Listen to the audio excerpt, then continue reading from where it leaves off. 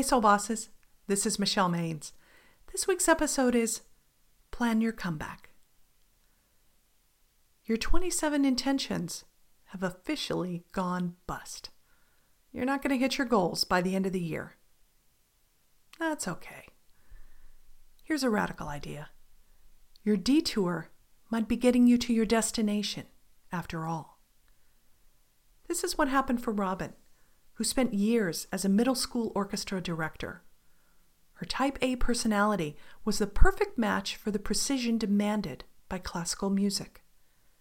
She pushed herself to climb the ladder at her school district, ultimately earning her master's degree online.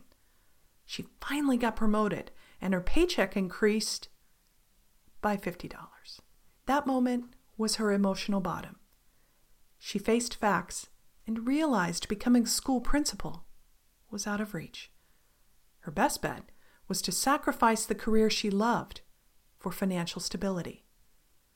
She said, "I remember crying when I was writing my resume, knowing I was resigning my passion in order to make more money, and knowing I had to. I wanted my daughter to go to college to be comfortable." But a funny thing happened. All the left brain logical skills she used for conducting, such as organization and communication, proved to be a perfect setup for her new job in IT. In short order, she was leading a team. Robin had less stress and her self-esteem soared, with annual raises and bonuses. She even lost several hundred pounds, 100 of her own and more when she had the confidence to leave her marriage. These days, her emotional life is as healthy as her bank account. In the October series, In the Solution Now, we've met people who learned how to connect logic with their instincts. In Handled, superstar chef Anthony Bourdain admitted he used to be a pro at drowning out his instincts. He got into the solution once he conquered his fears and faced down the mountain of debt he had created. In One and the Same, we saw how your life purpose doesn't need to wait until later.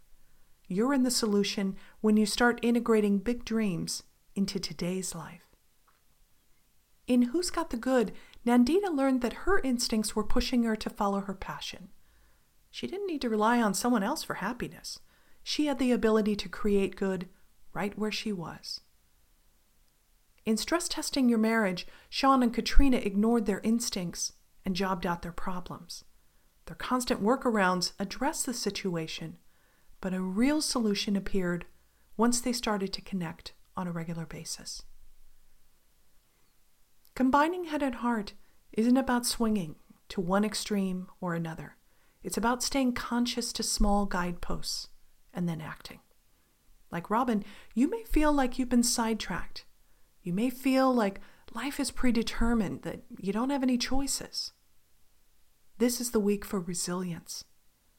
It's time to dust yourself off and plan your comeback, even if it doesn't happen in the next 8 weeks.